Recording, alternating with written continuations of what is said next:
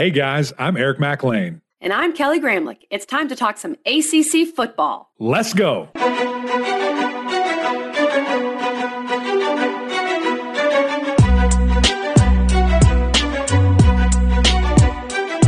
Happy Monday, everybody, and welcome into the Gramlich and McLean podcast presented by Ingles, the official supermarket of Gramlich and McLean. And Mac, tell them what episode this is for us. Come on, KG. 300. Are you kidding me? Who would have thought way back in, what was it, October of 2020? Yes. That we'd be sitting here in August of 23 going in our 300th episode. I mean, truly an unbelievable accomplishment. So grateful for you and all your time. And shout out to Richmond Weaver, to Brett Gimmons, our whole team. I mean, the way it's expanded and grown and, been really, really cool. Could not do it without any of those people, but we couldn't also do it without some fun guests. So, KG, I think you got a couple names for us, right? I will get to those. You can find that on social media. I had this idea for Mac that I wanted to list every single guest that we have had on the podcast. And Mac said, KG, you go for it. And I said, okay. So we have had 145 guests on our podcast. And I really hope my math is right. I didn't forget anybody. So go to social media and find a fun little video that we put together there. But Mac, we also could not do it without Ingles and without their title sponsorship. We appreciate them so very much. That's right. And we are getting ready. We are getting closer to true tailgate season. Ingles has everything you need for your tailgate. Get ready, start going and, checking out what you need, planning out your tailgate, especially for September when it's hot, you need a bunch of drinks and all that stuff to keep cool. Ingles has you covered in that regard. That's and right. Mac, but we're going to hear a message from Ingles and then get to our guest. I'm super excited about this guy who's one of our absolute favorites. And we talked to him about both Georgia Tech and Virginia Tech. And he's one of the best. Who is he again? Tell me who he is. This little guy. I didn't mean to say that. He is a little guy. Sorry, Roddy. Roddy Jones is in the building, and he's so good. I've done some radio with him. Obviously appearances, guests, been on the pod, all these different things, but he's the guy. Love his insight, super intelligent, as you guys already know. Yeah. The way he was breaking down some of this stuff was super impressive. So Roddy Jones joins us today. Let's do a quick message from our friends over at Ingles, and then we'll get with Roddy. Did you know that Ingles sells more organics than any other store? Or that they run their own dairy? Or that they only serve USDA choice and prime meat? Did you know that they have more local craft beer than any place else? Or that they have Energy Smart stores? Or that they professionally slice and package imported cheese from Europe? Did you know about their giant international aisle, local farm partnerships, curbside pickup, wine department? Or that they donate 3,956 meals a day to local food banks? Well, now you do. It's all in the bag. Ingles, low prices, love the savings.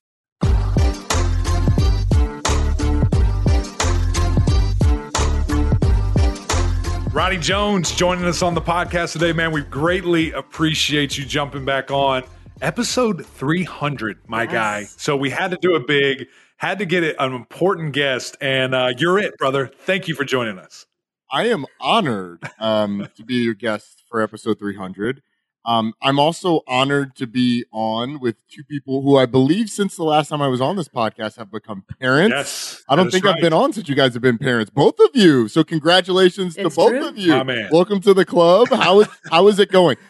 Emac, I don't really want to hear from you. That's right. Kelly, how is it going? Well, first of all, just to be very clear, we are not parents to the same child.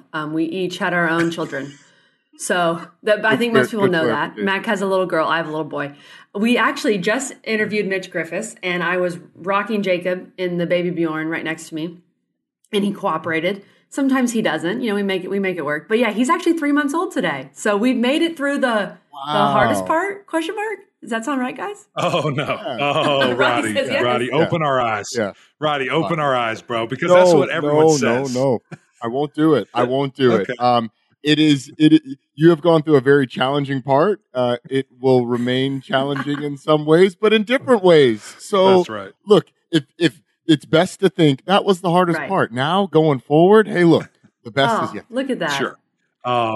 Here's Roddy the deal. Sweeney. I am very, right. I am very close to mobility, and it is terrifying. That's a different It should ballgame. be. Yeah. That's true. Yeah. And they are Mobility is a game changer. Walking's a game changer. Honestly, Kelly, I don't know if you're here yet. Sleeping through the night, a game changer. No, we're not there yet. Communication, a game changer, even when it's just pointing and grunting. Right. Some of these game changers are good. Some of these game changers are challenging, but it's just a journey. I love it. Wise words, Well, we appreciate that. And offline, we'll get any parenting advice that you could please offer, because you've got it down. Got nothing. No, come on. Nobody knows what we're doing. Come on. Nobody You got it to a knows T. what we're doing. You got it to a T. But hey, man, we appreciate you joining us. We have two teams to get into. You know, the technical schools. We got to keep them together. And we thought who best to do that than you. So appreciate you joining us. We're going to talk about Virginia Tech. We're going to talk about Georgia Tech, talk some little win totals, what you like, what you don't like with both of these teams. And it's going to be interesting when we get to those win totals, because I think I'm on a different wavelength than Vegas is. But let's jump into the Hokies first. Let's talk about these guys. They were 3-8 last year. Really just a tough season, man, full of inconsistencies. Defense was well below their average, but below average in the league.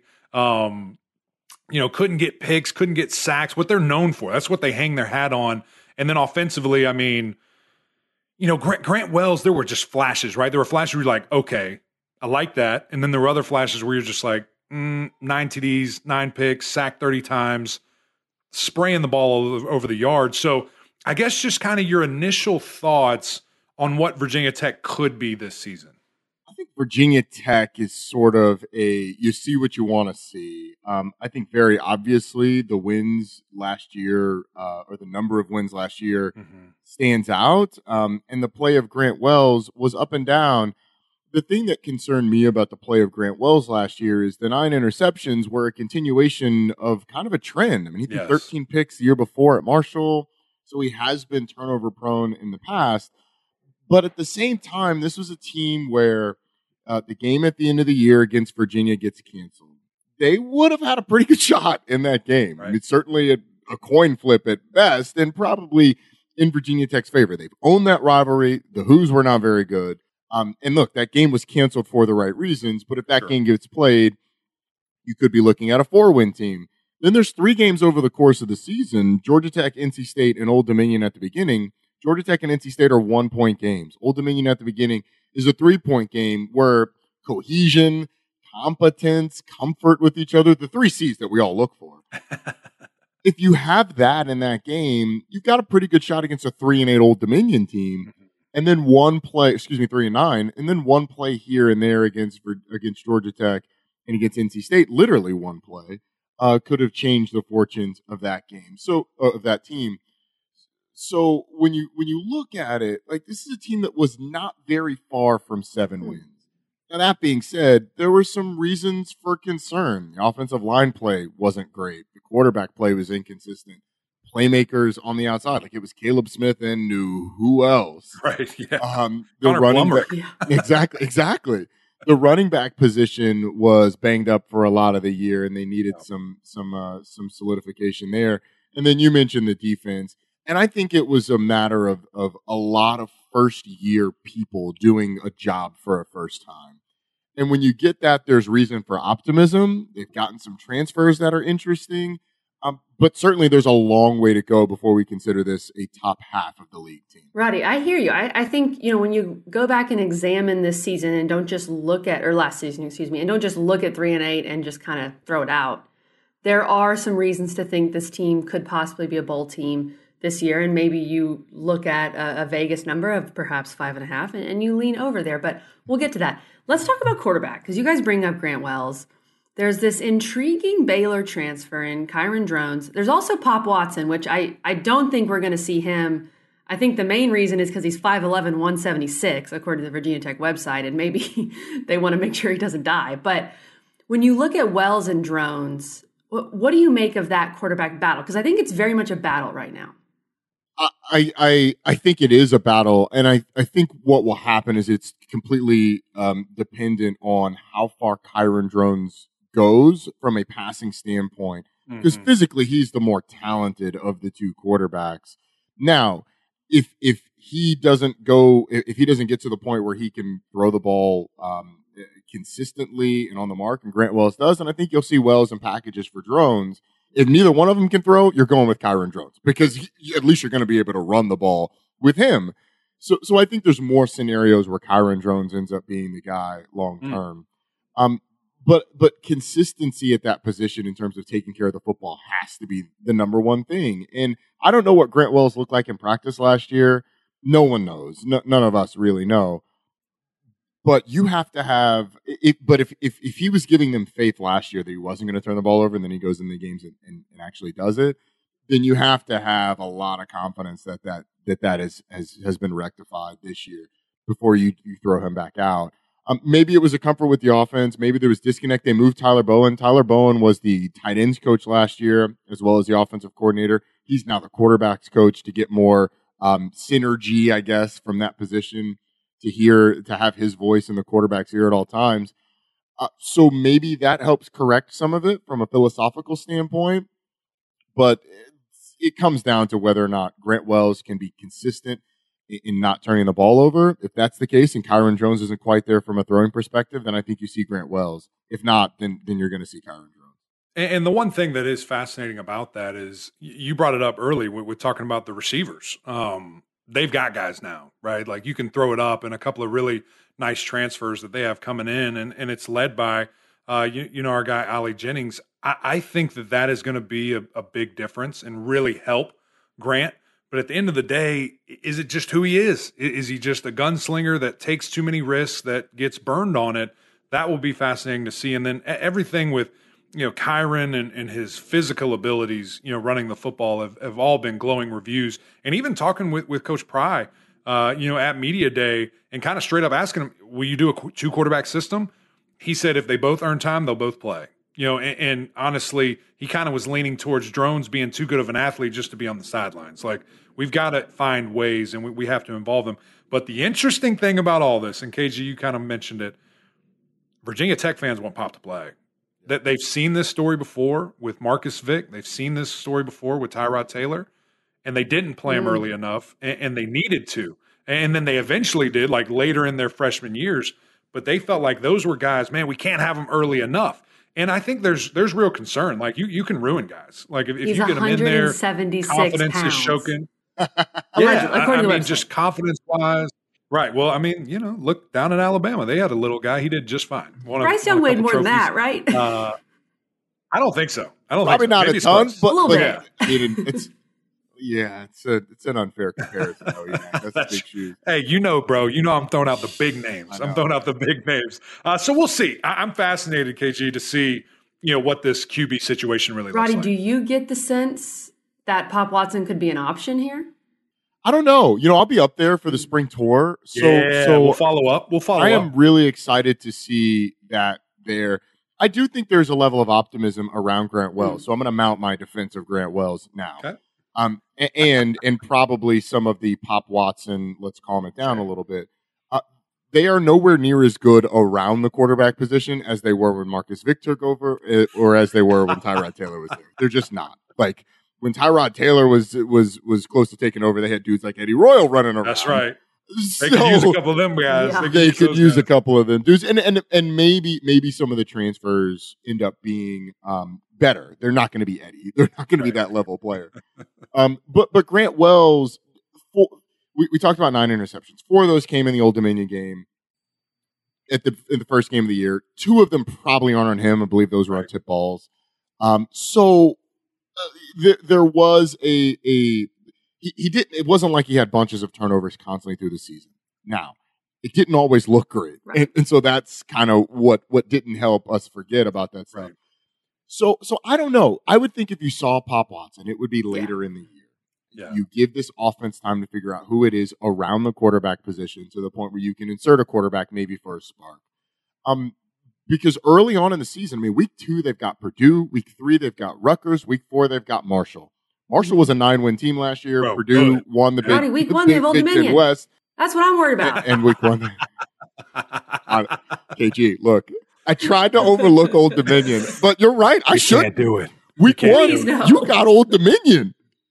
It's the return. They're going to Blacksburg, and Ali Jennings has switched sides, which is good. For Virginia Tech. That is a good thing.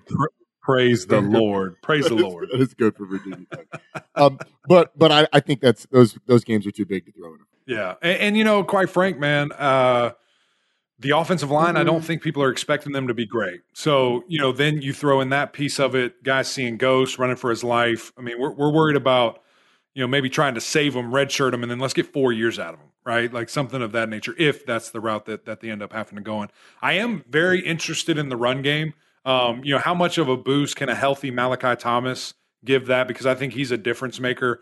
And then just with drones and, you know, that 1-2 punch, given situation, given packages, that will be interesting to see. Let's look at this defense, Roddy, because Coach Pry, like that's his bread and butter. And he called the defense last year. This year, allegedly, he is separating from that. And he's delegating. He's trusting his guys.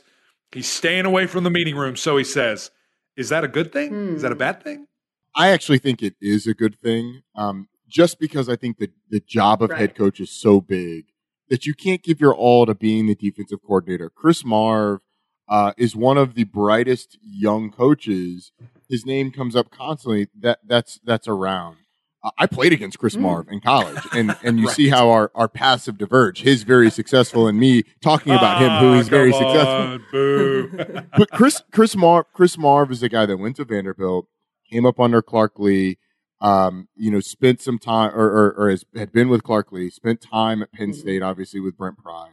So he is a guy that I think if you let him give the defense his identity, it's better than it having like half the identity of Brent Pry and half the identity of Chris Marv. Like I think one voice probably makes them even better. So all in all, I think that's a good thing. You know, we saw something similar. You know, we don't like to talk about the Manny Diaz experience at Miami, but I think all in all, like he brought Miami to a place where he got it on decently stable footing, although Mario Cristobal would probably argue differently. But Manny Diaz had to make similar changes after his first year, and they got better. So I think these changes are good for a first-time head coach to sort of be more of the CEO. Let your young, smart, intelligent coordinators go at it. And he's got some decent pieces to work with, too. Can I ask this, guys, for both of y'all? Mac, I know specifically you experienced a new offensive coordinator at Clemson. So you saw that transition. Roddy, I'm not sure if you had a new coordinator at Georgia Tech. Oh, no. Paul Johnson was there the entire time, and he was the only one. Oh, we had a new coordinator on defense. Okay. Did Paul Johnson call the plays? Yes, he did, because he always had that sheet in front of his face all the time, and there's that famous gif. Okay, anyway. How, and Roddy, you keep talking about year two. How much is there to that? Do you really think that in year two of a system, I've never been in a football meeting room. Like, it's so complicated, I know. Can year two really be much easier, not just for the players, but the coaches? Roddy, we'll start with you. Like, can that be a big difference maker?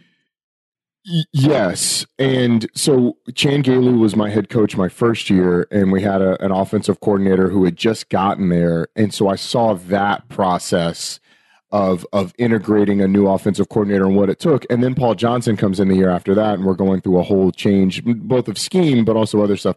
I think, EMAC, the biggest difference between year one and year two is the communication.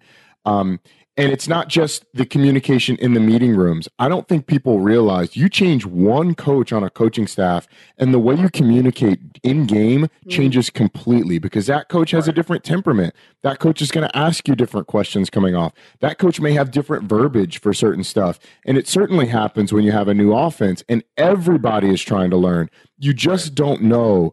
Like, if EMAC comes off the field, in year one, I have to ask him every single question for information I want. And sometimes he'll give me the answer I'm looking for, and sometimes he won't. In year two, he knows what information I want. How heavy is the three technique on you? Is he really more of almost head up, or is he kind of loose? How twitchy is he? How far, how much weight is on his front hand when he's going to try and penetrate or slant or step? All of this stuff is stuff that when you come off the field, you can filter the information out that's not important and just get straight to the important information. Right. And so that just streamlines everything. And then there's a comfort in the system. Like, what's important? Is where the linebackers lined up important on this play? Not really, because action in the backfield is going to move him. That's different in theory than it is in practice when you've seen it a couple of times, EMAC. Yeah, and I think it's just, especially when you're redoing a whole system, like there's sometimes, coaching changes happen and, okay, this is still what we're doing. This is still the offense, things of that nature. But when it's a total overhaul like this, I mean, everything Roddy just said, you have to learn the basics. You have to learn what is important to this guy, what is important to that guy. How do I communicate on this play? And when it's a totally different scheme, you're learning on the fly too. So now not only the players, but the coaches, everybody's just learning how to communicate effectively, how to execute effectively. And that's a big deal. And, I think when you look at these guys, so much of it is a roster thing too. Like in this transfer portal era, Jimmy's and Joe's are at the all-time high. Like, and I look at this defense, Roddy, there's some, but there's not enough when I'm looking at just long, athletic dudes. And that, to me, is a key point of emphasis. And they're doing that in recruiting. I mean, they're putting up a fence slowly but surely around Virginia with all that talent, all that skill set that they have there recruiting-wise, and they're making it happen. But to me, it just feels like from a roster standpoint, Roddy, they still have a little ways to go. Yeah, they do, especially to be the Virginia Tech that we know and love. But I do think there's some pieces, like they're going to be good at corner as long as they stay healthy with Mansour Delane and Dorian Strong. Like I think they'll be pretty good. Nasir Peoples is a good piece in that secondary. I have questions about the linebacker position up front. They've got a bunch of guys who we've sort of seen for a while, especially in the middle, who are good pieces.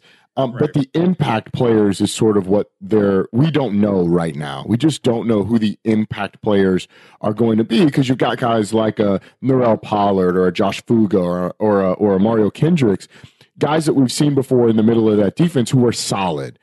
But who's coming off the edge? Who's going to be the guy that's going sideline to sideline to make plays? That's the biggest question for this defense. So I think the defense should be decent. What is decent? Top 9, maybe top 10. I don't know. But in the country, he's talking. Oh no, yeah, exactly. Thank you for clarifying that, Emac. That's exactly what I meant. But I don't know, man. Like this defense was decent last year. It was sort of a mid. They were in the lower part of the middle tier, middle back, and I expect them to be there again. Okay, well, let's put our money where our mouth is here, guys. Virginia Tech's Vegas win total is 5.5. I am going to start by saying, to me, that is an obvious under. Any thoughts? When I I'm look going at the under schedule, too. I mean, Roddy, the guaranteed wins I see are Old Dominion, please, Lord Jesus, and Virginia, I think. Right. Well, what's crazy is you didn't say at Marshall. I mean, that is going to be a game. That is going to be an uncomfortable game. And I know they lost their coordinator down at Miami now and coach, but they got a lot of dudes back, a lot of dudes for Marshall. And so, I mean, this stretch with Purdue, at Rutgers, at Marshall, and then ACC play cranks up. Tough. Lord Jesus. Get it while you can. Get it while you can, Roddy. I'm going under 2. I hate to say it. I think it's more of a 4-3. These Hokie fans, and they're going to have to fight. These They're going to Hokie have to fans fight. They're going to have to fight better, together. Roddy. I'm gonna just so we don't get clipped and put on something. I'm gonna take the over. Tell us where. But that's the thing. The entirety of this over is based on the month of September. Like they have to be 3-1, 4-0 coming out of the month of September. Old Dominion, Purdue, Rutgers, at Marshall. You got to win Old Dominion, at Rutgers, at Marshall at least. We'll see what Purdue is. That's a home game. They get a new coach. Defensive coordinator from Illinois comes over. They're losing a ton on offense. Charlie Jones is gone. Durham Payne is gone. Yeah. Aiden O'Connell's gone. So they do have some. Like I think a Purdue second week of the year is probably a winnable game. Good spot. It's a good time to get them. Exactly. So I think if you've got 3 wins coming out of September, can you find 3 more? Virginia's won.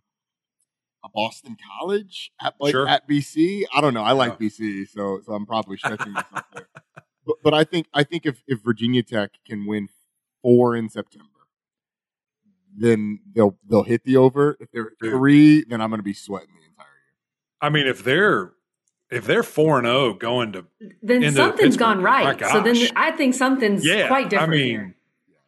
Because then you're talking about confidence, feeling good. Shoot, Eddie Royal's listening to this going nuts right now. Come on. Yeah, I'm not gonna lie. I have been on the I'm gonna convince myself of Virginia Tech train ever since ACC Media Day.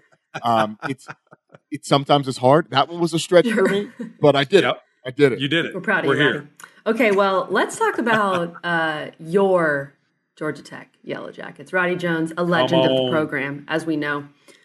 Legend of the Flats. By the way, we forgot to mention Virginia Tech picked 11th in the preseason. Georgia Tech picked 12th. So right there in the same boat, no divisions in the ACC. And let's start with let's start with the new head coach at Georgia Tech. I was going to say let's start with the quarterback competition, but let's start with Coach Key. Roddy, I would imagine you've been able to chat with him a decent bit, and you have a good finger on the pulse there of what's going on. So what did you think of that hire overall, and what's the vibe early with a new head coach who played there? I really liked the hire because Jeff Collins actually did a pretty good job of increasing the talent on the roster. The thing that Brent Key brought when he took over as interim was the structure to let that talent shine. I think you just look at their ascension defensively last year, and you can see that, hey, this is a more talented roster than we were used to. And despite the rotating door due to injuries at quarterback that they had, they were able to win games down the stretch. Now, look, some of it was because teams didn't play particularly well against them. I mean, Pittsburgh, I just watched that game back not too long ago. It was on. Pittsburgh had 3 pick sixes that they dropped in the first half. Right. Not great. And yet Georgia Tech found a way to win that game in what down the stretch was a back and forth game. So I do think that some of that was the Brent Key effect. I also like the fact that he's a guy that coached under George O'Leary at both Georgia Tech, or played under George O'Leary at Georgia Tech, and then coached under George O'Leary at UCF. Spent time with Nick Saban. I've had a chance to sit down with him. He kept all of his notes from all those meetings, the George O'Leary meetings, the Nick Saban meetings. So he's kept them. And you take those pieces and apply it to your program, and I think there's something there. And the last thing that I really liked about it was that he has great respect from the high school coaches in the state of Georgia. Yes. He's been recruiting Georgia for years, going back to his UCF days through Alabama. And he just is a guy that can sit down in a head coach's office and be very personable. So I think all of those things make it a great hire for Georgia Tech. Where he'll take the program, I don't know, but I think it fits. It's the right hire at the right time. Yeah, it's man, we were doing backflips, on the huddle when he got the job. Just such a great man, and anytime an offensive lineman gets a head coaching job, you got to pull for that guy. But no, I think all those reasons that you said, on top of one that you were dancing around a little bit, he knows Georgia Tech. He understands the difficulties. He understands the uniqueness of a school where you have to be an engineer to go to school. Like it's Mac, tough, how to right? recruit And athletic everything in that nerds environment. like Roddy Jones. Exactly. And so I think all of that, his demeanor, I mean, that dude gets fired up, man. And, he cares. I'm not saying that people before didn't, but it's just different when it's your school, man. There's nothing that he can ask of those young men that he hasn't done 10 times over. Being a captain, being an all-ACC performer. I just think that matters. I think it's powerful. And he's got a great shot here. So I'm excited to see it, excited to see what they get going, KG. You were talking about the quarterback battle. I'm interested to see who's going to come out on top for that thing. Yeah, I am fascinated to see. I will say on the Brent Key piece one more time, I think there's something special about a coach who can authentically tap into the vein of what makes an institute or a college, university. One of the people who's done it the best is Dabo Swinney. So you don't have to be an alum, but he sort of tapped into all of the things that made Clemson Clemson. Mm-hmm. There's a pride in the upstate of South Carolina around Clemson, but there's also a recognition that for a long time, Clemson didn't get the amount of attention, didn't have the amount of success that the people of Clemson felt. And so little old Clemson was like a thing that when he said it, every alum was like, yeah, we just little old Clemson. And that was a really genuine thing. And now now you're to the point where he has sort of built it into something that Clemson fans have always aspired to and been proud of, and sort of he has sort of tapped into that authentically and instilled it in the football team. Georgia Tech has some really unique things. Like, you are second fiddle in the state. You are who knows what fiddle in the ACC. You got a bunch of rivals who don't think you're a rival. And so being able to tap into that authentically with a football team, so that it's not one message when you're in the football facility, another message when you walk outside, another message when you're with your parent. No, like, all of those messages are the same. You are disrespected. And here's why: because you got to go to class, you got to do all these different things that makes you a Georgia Tech student athlete. It's really powerful. So I think Brent Key will be able to do that.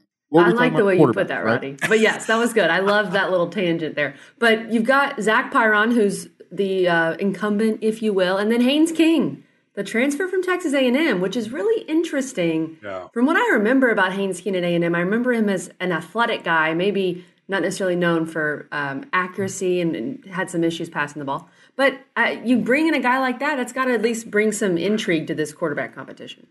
It certainly does. And Haynes King's really interesting because so much around Texas A&M when he was really playing last year was just a complete disaster.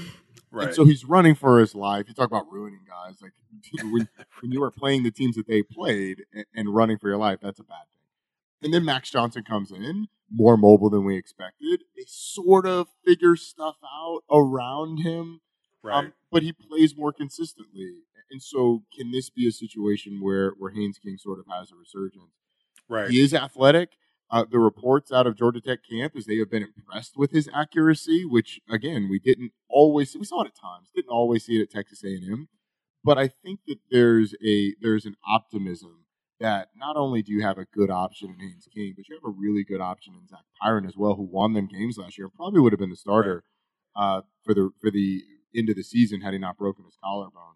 So there's a lot of excitement around that quarterback room. And honestly, in talking to everybody around the program, Brent Key's been very close to the best. But if you talk to people around the program, it's kind of 50-50 who they think it's going to be, because nobody really knows. Right.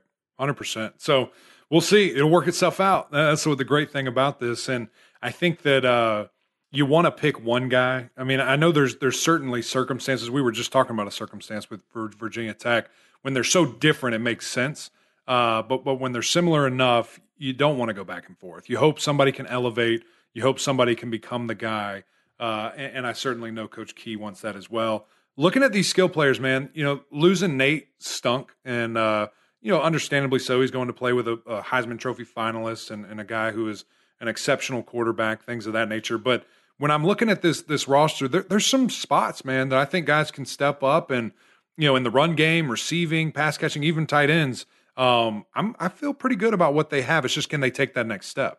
Yeah, it is a question mark as a whole, but you got a guy like Dante Smith in the running back room who gives you a pretty high floor there. What the ceiling is, he's had some flashes, but I think he is best as a piece of a running back room so that he can stay fresh and do some things out of the backfield.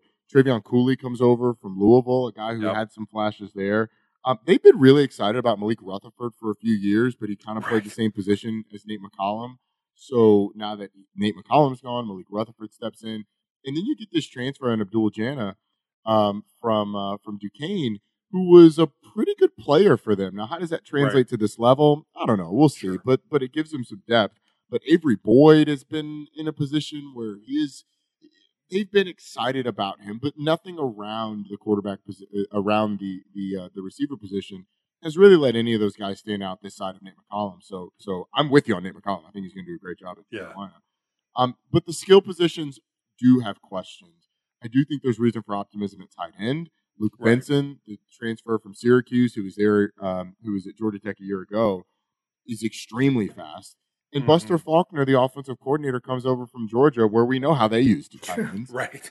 So if you got a bunch of tight ends, they're gonna use them. It's gonna be a big part of that offense. So I don't know, man. It's gonna be really interesting. They've got some pieces, but can it all come together? That's the biggest question. Well, and what about defensively too? I mean, this defense struggled last year. They've got to replace Ely and Thomas, who were kind of the heart and souls of that defense. This offense, I think, has some promise. The defense, maybe a few more question marks. Roddy, I mean, can we see some improvement here?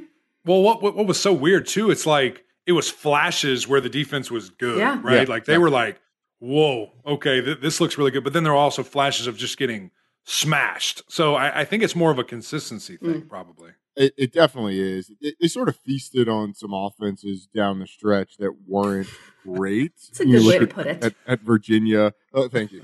You look at Virginia Tech. They gave Virginia Tech some scores. Well, honestly, if they tackled better in Virginia Tech, that wouldn't have been a close game.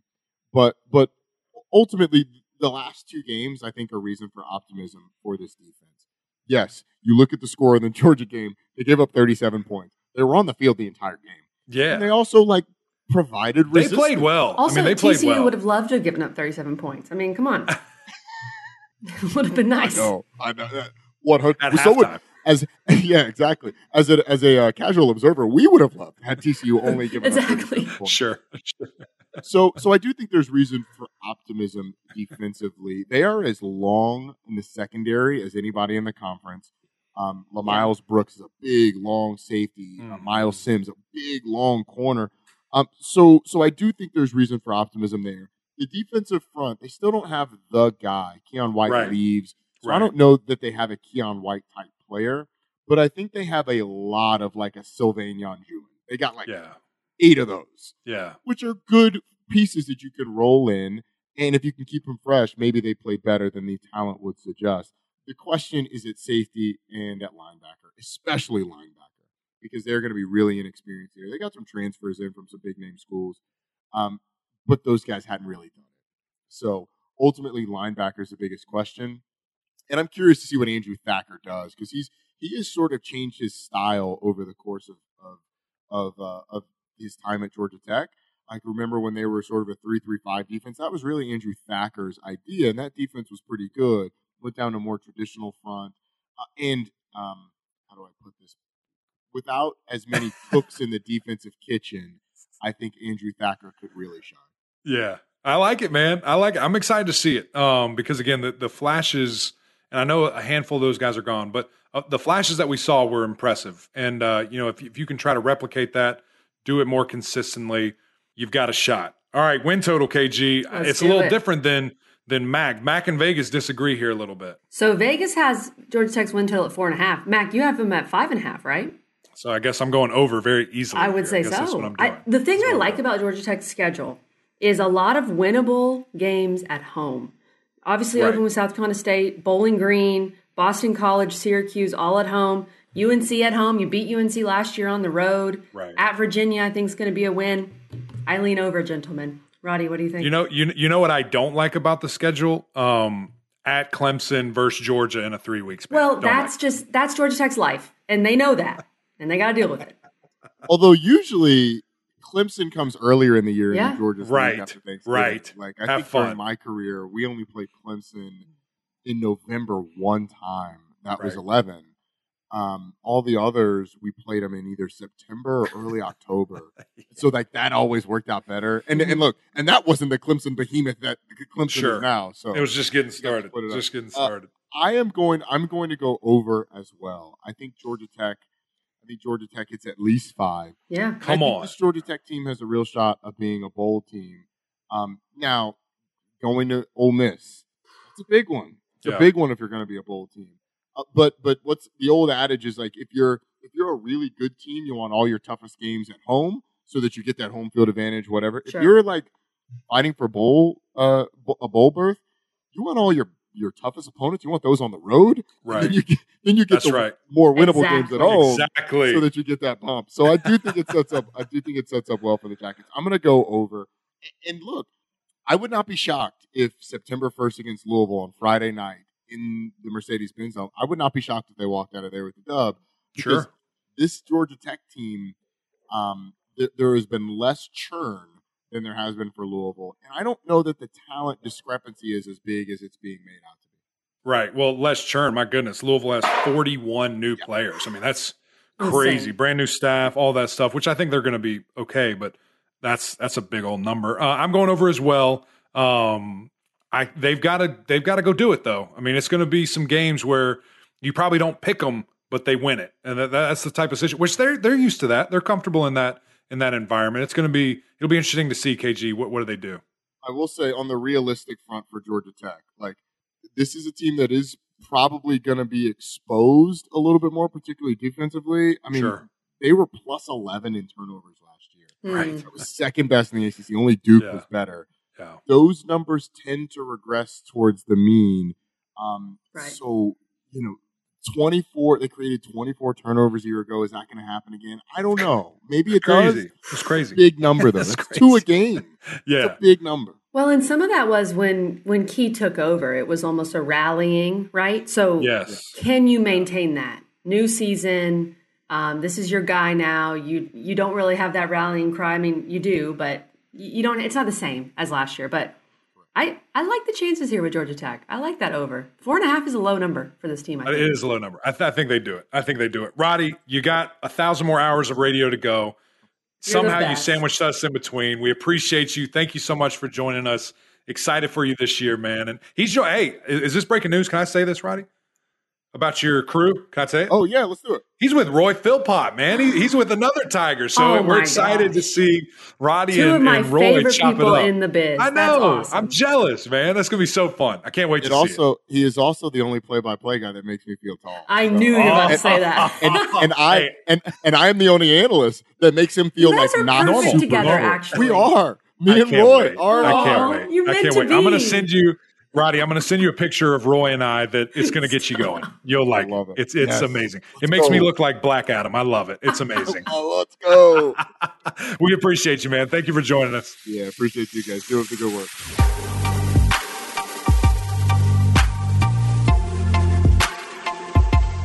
Big shout out to Roddy Jones. Man, he's a superstar. We kind of joked about it, but this dude did 8 to 11 radio, and then I think he's doing 3 to 6 or so, whatever that window is, 4 to 7. And then he slammed us in the middle. We just did 40 minutes of work here. So that guy's voice is going to be dead tomorrow. Hope he can rest up, son. Ice up, son. But Roddy's the best. And just a great episode to break down 2 teams, Georgia Tech, Virginia Tech, 2 teams that are right there. Who knows? Whichever way it could sway, you could have a very different season. But we crank it back up, continuing our ACC previews of each and every school. So big shout out to him. That's it from us, though, guys. Another great episode of Gramlich and Mac Lane. Appreciate our friends over at Ingles for making all this possible. We need you to go over to YouTube, check it out, rate, review, subscribe, leave some comments in there. And, of course, the OGs over on Apple Podcasts as well. But that's it from us. So until next time, we'll see y'all.